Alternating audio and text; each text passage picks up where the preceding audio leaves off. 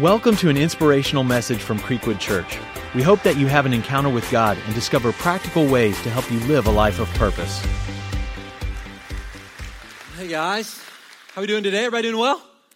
Awesome. So glad to be with you guys. I love your church.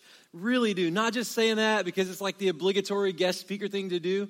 Matt and I have been friends for a while, like he said, and we have been doing summer camp with your student ministry team for 8 years. And I got to tell you, you guys have the best kids. Like, they're so much better than our kids. Like, so much better. We love you guys so much. I love your team. Stephen and my pastor John have been friends since they were in college around the end of the Crimean War.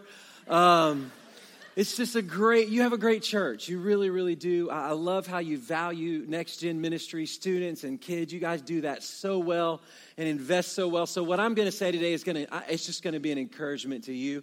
What I feel like God's put on my heart, just to encourage you to keep going in the direction you're going, because I feel like you guys do such a great job with the Next Gen at your church. So I want to introduce you to my family.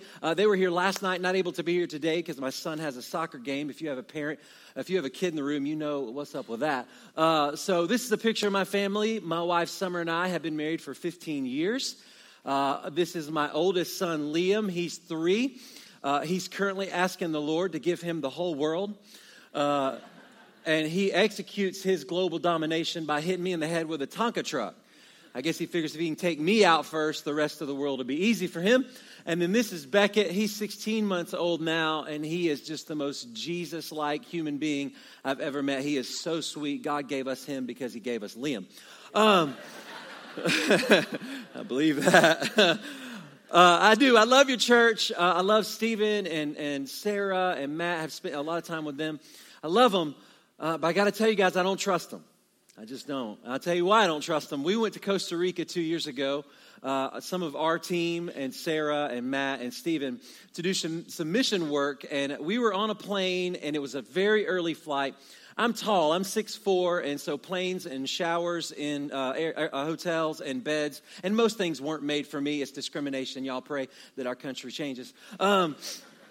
But I was on a plane, and I was really tired, and it was kind of an empty plane, and so I had a whole row to myself. So I flipped up all the armrests, and I laid down, and I went to sleep. About 30 minutes into my glorious nap, a man tapped on my feet, like really hard tapped on my feet. And I opened my eyes, and it was a very large man, like a linebacker for the Cowboys, like really built guy with this deep, like Barry White voice. And he's holding a credit card machine. And he says, "Excuse me, sir, did you pay for all 3 of these seats?" I said, "No, I didn't pay for all 3 of these seats." He said, "Well, you're going to have to pay for all 3 of these seats because you're using all 3 of these seats." I said, "I ain't paying for all 3 of these seats." He said, "Well, I work for the airline, and I need your credit card right now." And I said, "I'm going to need your badge number, your boss's number, your address, your social security number. I'm going to need all that because, like, me and you, no, I ain't giving you, no, I'm not paying for all 3. And he's, like, at this point, a little shaken up because, y'all, look, I love Jesus and I'm nice, but I don't like being woke up. Like, I just don't like being woke up. And so he's a little nervous at this point, and so he smiles. He, like, cracks. He smiles and looks over at Matt and Stephen and Sarah and says, "Hey, you have your friends to thank for this." I said, "They ain't my friends." They ain't my friends. So I love them, but I don't trust them. All right, so today I want to read to you an account of when Jesus and Peter first met. Peter's name was Simon then, and we're going to read from Luke's gospel. Luke was a doctor, and so Luke went straight to the point. A lot of just fact in Luke's account of the gospel. And so in his historical document called the Gospel of Luke, he recounts the story of when Jesus met Simon and his brothers, Simon, Peter. Peter was a fisherman. His dad before him was a fisherman. It was the family business. And so they were out fishing with many other fishermen this night, and they met. And here's the story in Luke chapter 5. If you have a Bible on your phone or if you have a paper Bible, if not, it's going to be on the screen either way. You can follow along. Here's the story. It says, "One day Jesus was preaching on the shore of the Sea of Galilee. Great crowds pressed in to listen to him, to the word of God. He noticed 2 empty boats at the water's edge, for the fishermen had left them and were washing their nets. Stepping into one of the boats, Jesus asked Simon, Peter, its owner, to push the boat out into water. So he sat in the boat and taught the crowds from there. When he had finished speaking, he said to Simon, "Now go out to where it is deeper and let down your nets to catch some fish." "Master," Simon replied, "we worked hard all night last night and didn't catch a thing. But if you say so, I'll let the nets down again."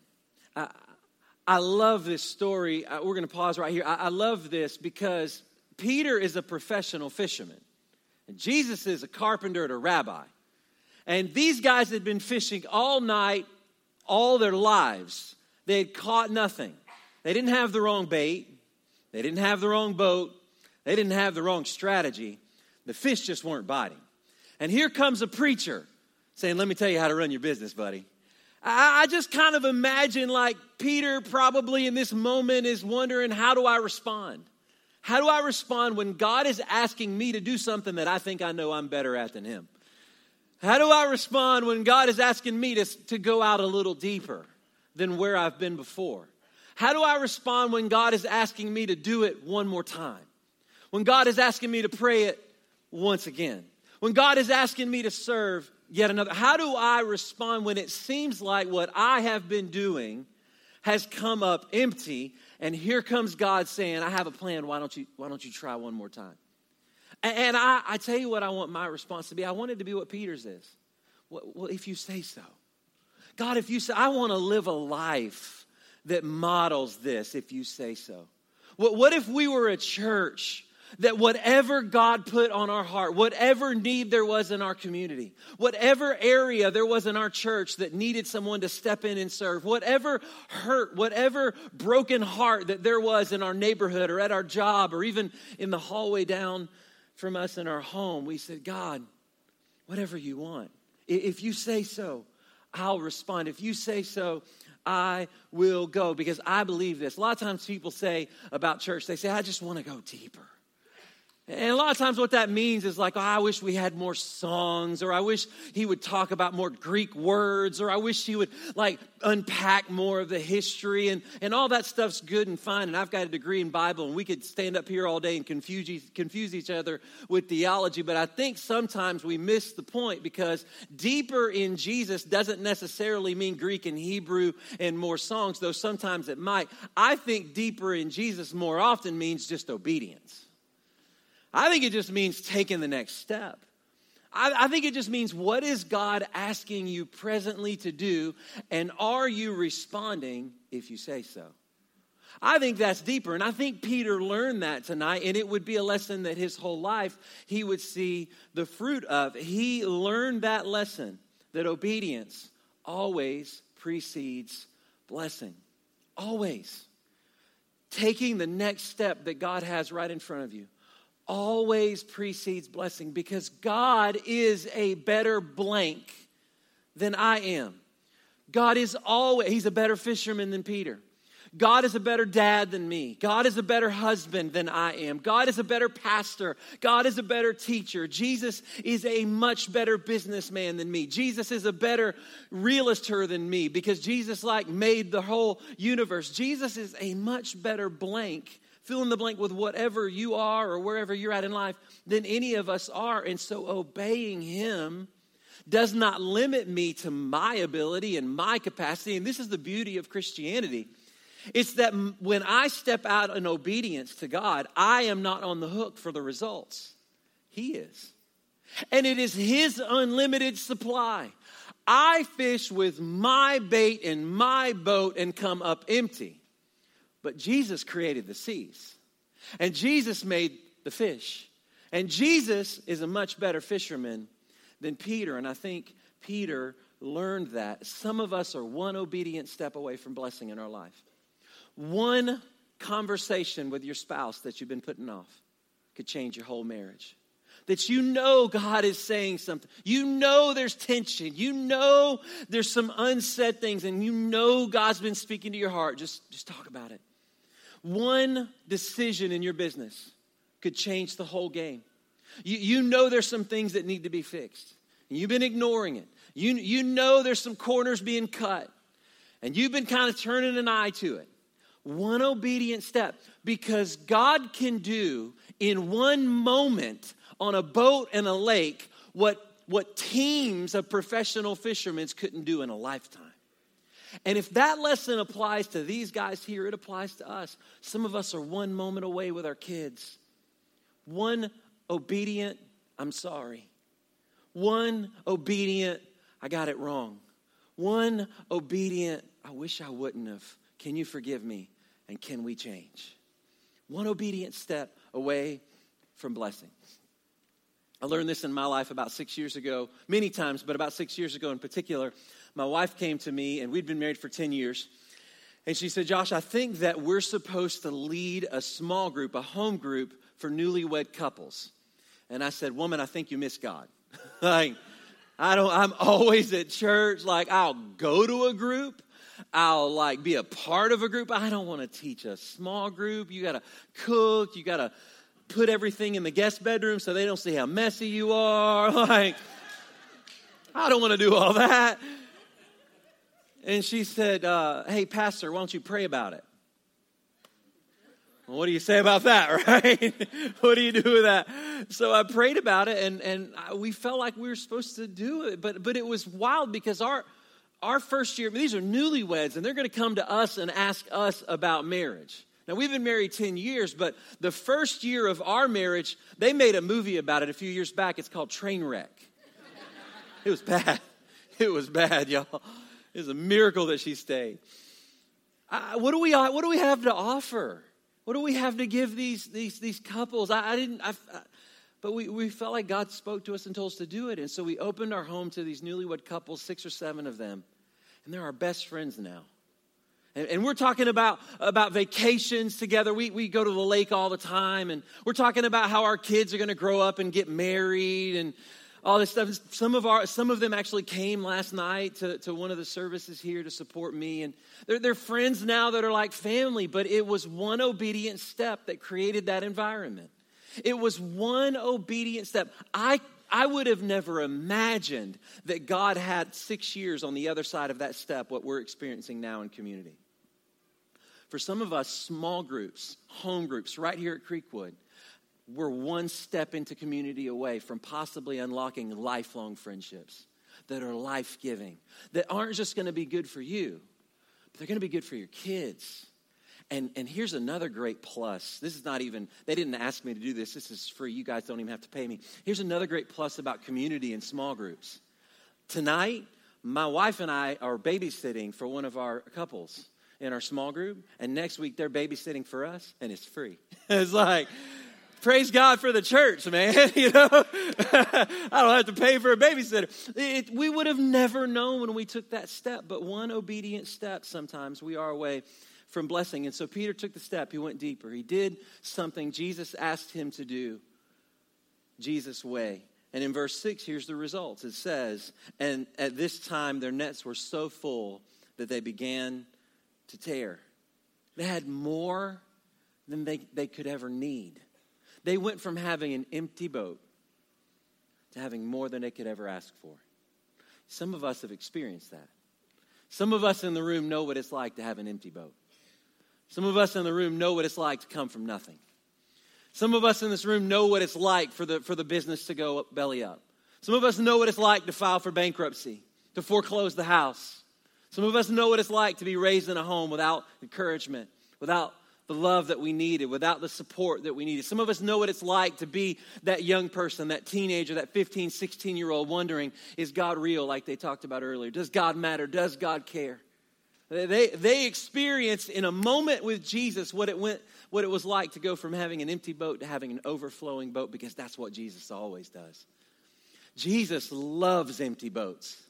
Jesus is always looking for empty boats. If you're here today and you feel like you're unqualified, you're disqualified, there's no place for you, you've done so many things that would separate you from God, you've done so many, like it's a miracle that you didn't get struck by lightning when you walked in the door. Your boat's not just empty, but it's full with all the wrong things. Let me just tell you, you are exactly the one that Jesus was praying for this morning that would walk in the door, because he loves empty boats.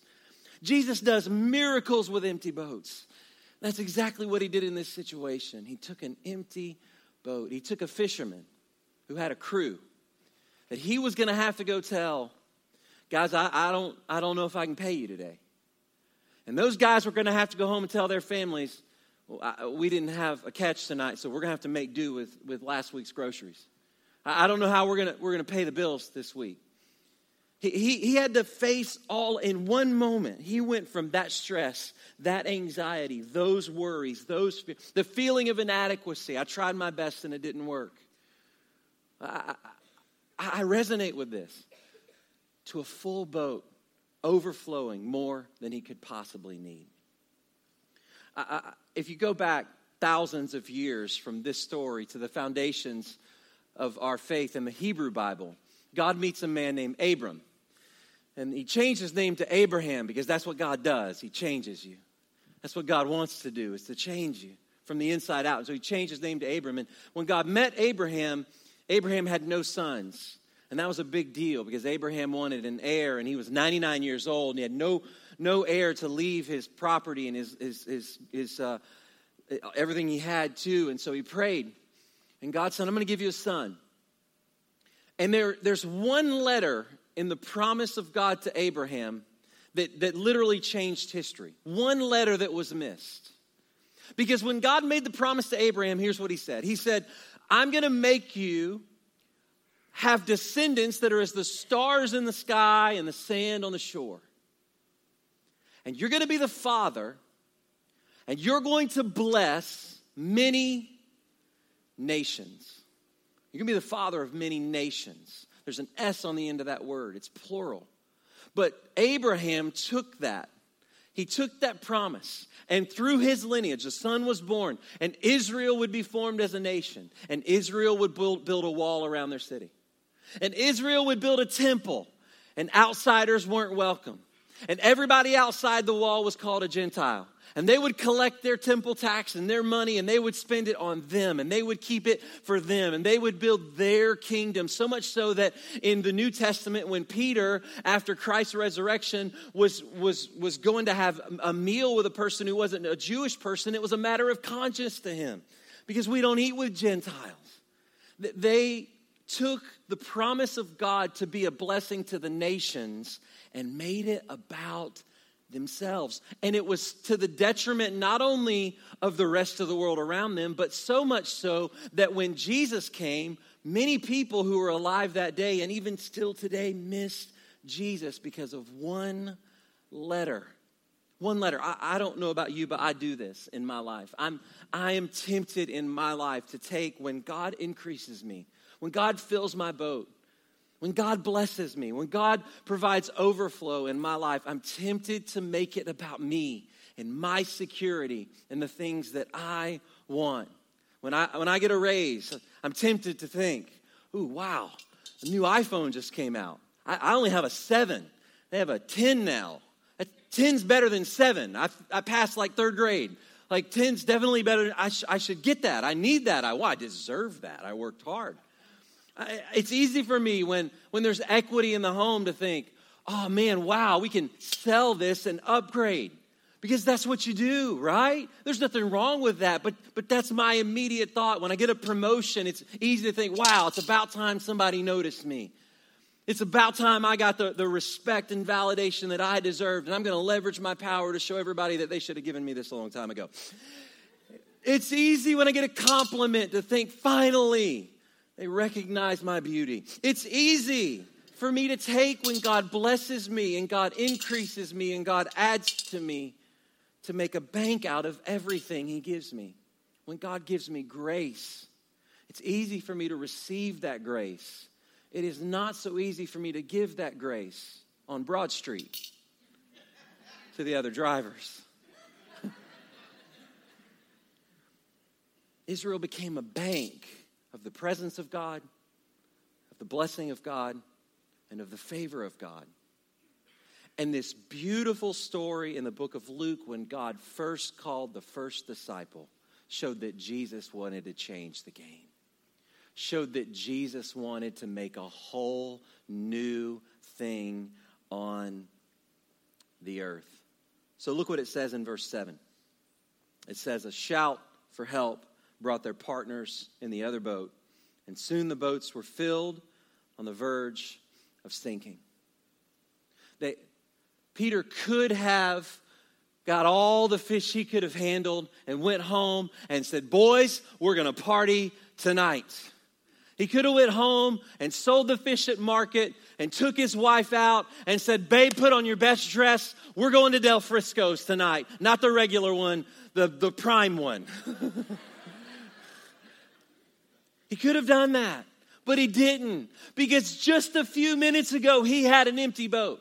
Just a few minutes ago, he knew what lack was. Just a few minutes ago, he had doubt in himself. Just a few minutes ago, he had no hope. Just a few minutes ago, he hadn't met Jesus. That's where a lot of us were. That's where a lot of us have been. And he looked back into the harbor and he said, there's enough for me and for you. There's enough for me and for you. Hey, guys, why don't y'all come? There's enough for me and for you. Hey, come here. Bring your boat over here. I know what you're feeling. I know the anxiety. I know the stress. I know what it's like to get to the end of the month and not have enough money. Come here. There's enough for me and for you.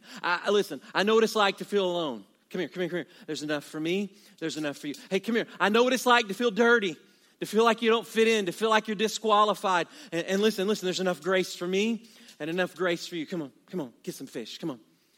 God always blesses people who look back for empty boats. God always blesses people who remember that you weren't always a full boat yourself. And look back and say, where are the empty boats in my life? I experienced this as a young person when I was 17. I didn't grow up in church. I didn't own a Bible. I couldn't tell you what John 3:16 said. I didn't know a single song. I was awkward. It was awkward for me to go to church. So I was 17 years old. I got invited to go to a youth service on a Friday night by a girl, and I went because she was pretty. And that was it. And she didn't even show up. What a bait and switch. Don't do that. If you do that, tell them to go to Mansfield Presbyterian or something. Not Creekwood. I'm joking. So I sat on the third row, and a young man got up and preached. Just kind of like Next Gen night. He got up and preached, and he talked about how his father and mother got a divorce when he was 1, and he didn't really know his dad. His dad lived in Germany, and he said, I don't really have a dad, but I've got a father. God's been my father my entire life. And he said, if you're here, and maybe that's you, right now in this moment, God wants to say to you, I'll call you son. You can call me father. And I was sitting right there on the third row, and that was my story. So my mom and dad divorced when I was 1. And I didn't know my dad. I met my dad when I was 10 for the first time, and I had no idea who he was. He knocked on the door. We lived in Orlando, and I said, Mom, there's some guy named Willie here. And she said, Willie who? I said, Willie Wright. He's got the same name as me. She said, that's your dad. I said, oh, cool. I'm going to play Nintendo. I didn't know my dad. My dad's a career criminal. Dad's never had a job in his life. He's a gambler. Was abusive. And that was his story. And it was my story. And there was enough grace for him to preach that message for me. And there was a man in our church named Randy Spates. He owned Spates Pest Control. He drove a Nissan single cab pickup truck with a dead, flipped up, upside down bug on the top of it. I don't even know if he graduated college. I know he didn't go to seminary. I never heard anybody pray like Randy Spates. Never. And when Randy Spates bought his son a shirt, he bought me a shirt. Because my mom didn't have a lot of money. She went through a few divorces. When he prayed for his son, he prayed for me. And when his kids went to camp, I went to camp. My youth pastor, Timmy, and Marcia had a basket beside their bed, beside their couch in their living room, with a blanket and a pillow. They said, standing invite, son. If it gets rough at home, you just come over. You don't even have to call. My senior pastor, David and Debbie Wooten, gave me a key to their house and said, no explanation needed, just show up. Stephen's going to be out in the lobby with keys to his house if you guys want any after you leave today.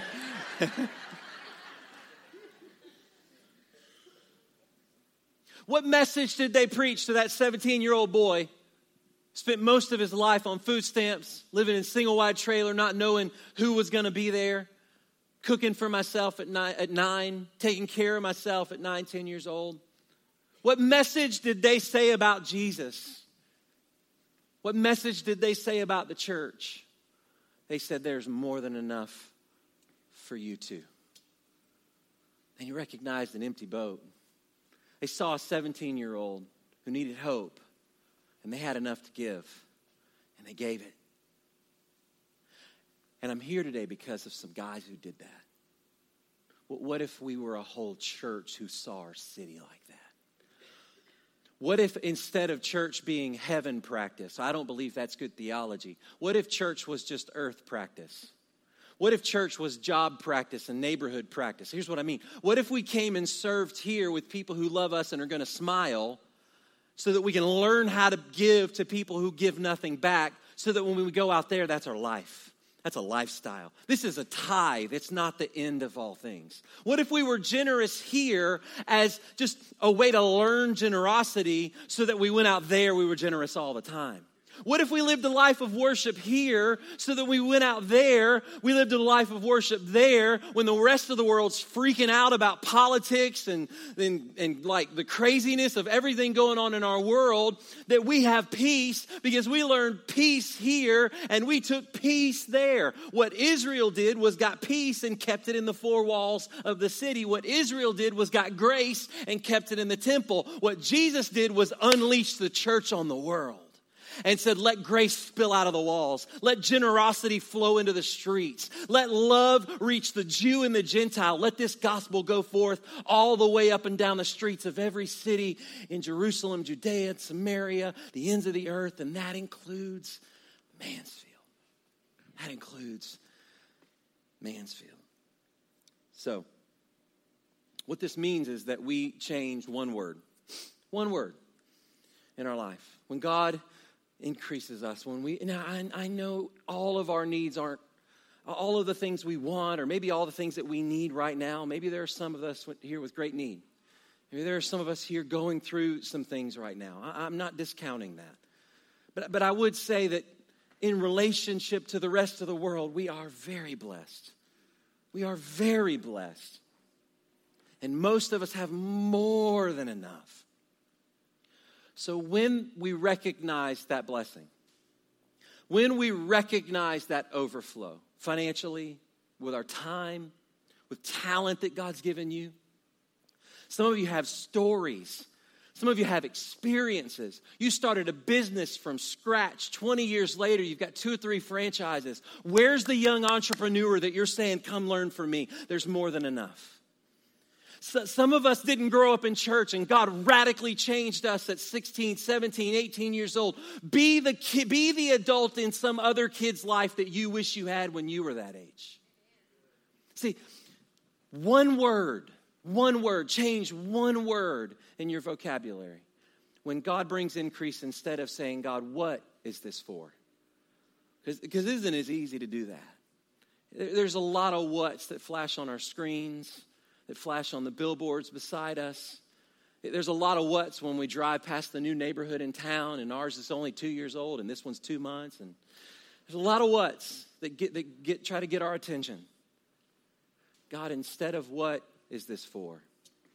What if we as a church, and you as a person, and you as a family said, you as a young person said, God, who is this for?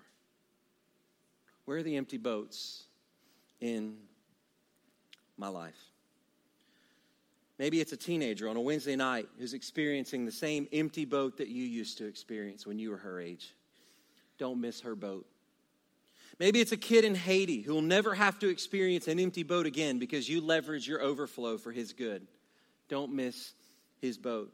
Maybe God can use your overflow to resource his dreams for Creekwood and Mansfield and beyond. Don't miss the boat. Maybe there's an empty boat on your street, across the office, standing beside you in Pilates class, or even down the hallway in your home. Don't miss the boat. I don't believe God's called us to be banks. I believe what Jesus did was eradicate the bank system when he started the church. I don't believe God's called us to be banks. I believe he's called us to be funnels. See, a bank is about storing and spending. Storing, saving, spending. A funnel is about receiving and giving. Receiving. I've been given grace, I give grace. I've been given love, I give love. I've been given resources, I give resources. I've been given talent, I leverage my talent for the kingdom. I've been given a business. God, how can I use this business for you? I'm a carpenter, but I'm a carpenter building for the kingdom, not just for people's homes. I lay pipe, but I'm not just laying pipe for money. I'm laying pipe because there are people in the pipe business that need to know Jesus. How can I take, God, what you've given me and leverage it for a who, not a what? And here's what I just believe as we close. In my life, I don't believe God has favorites, but I do. And I tell you who they are. My favorite people are the people who love my kids. My favorite people are the ones who, when my 3-year-old boy comes in roaring like a dinosaur, because that's what he does. He's a 3-year-old boy, and that's what they do. My favorite people are the one who gets on their knees and roar back. My favorite people are the ones who would do anything for my kids. My favorite people are the ones who acknowledge my kids. Do you know that more people come to know Jesus Christ between the ages of 13 and 17 than all other ages combined? Do you know that more people walk away from the church between the ages of 18 and 24 than all other ages combined? We have our work cut out for us. And so I don't know who the who is in your life. I don't know where the empty boat is in your world. It may be your partner. It may be your spouse. It may be your mom or dad. That's fine. But I pray that it's a kid. I pray that it's a young person. Because I'm not scared about your faith. You're here. I'm scared about the next generation. I'm not worried about our faith. I'm worried about theirs. But I won't be worried about it if in this room, in Mansfield, God would call some Randy Spates, some Tim and Marcias, some David and Debbie's, to just see a 17-year-old broken boy. So there's more than enough. So, 2 questions. Number 1, maybe you want to take a picture of this and jot it down or write it down. 2 questions, 2 prayers to pray this week. Number 1, God, where are the empty boats in my life? I pray you never, ever, ever again walk through anything in life without seeing empty boats. I pray you go to work and God just shows you immediately who needs grace. Students, I pray that as you go to school this week, you can't ignore the people on the locker beside you who need acceptance. I pray that you never miss another person sitting at a lunch table by themselves again. I pray there's not one that our kids ministry and our youth ministry at Creekwood never, ever, ever again have an empty spot on a Sunday or a Wednesday. I pray there's a wait list to get in on student ministry and kids ministry at this church, because we are a church that doesn't miss boats. And here's the thing. If we do that here and practice that here and let it overflow out there, God might change this whole city. Number 2, God, how can you use the overflow in my life? I pray that's a who. I pray that's a face. And I pray it's a kid. Let's pray. God, I love you. Thank you so much for your word. Thank you for seeing me. Thank you for seeing me. An empty boat, nothing to offer, nothing special. No pedigree, no money, no family. But you called me and you filled me. And you called some men in my church, in my community, to come alongside me and invest. Thank you, Jesus, that when I was 19 and didn't have a car to get to Bible college, that the men's Bible study at New Life in Westover, Alabama paid for me a car. That when I couldn't afford camp, my church paid for me to go to camp, because you called me into ministry at Spring Hill Camp in Alabama. Let us be a church that looks for empty boats. In Jesus' name, amen. Thank you for listening.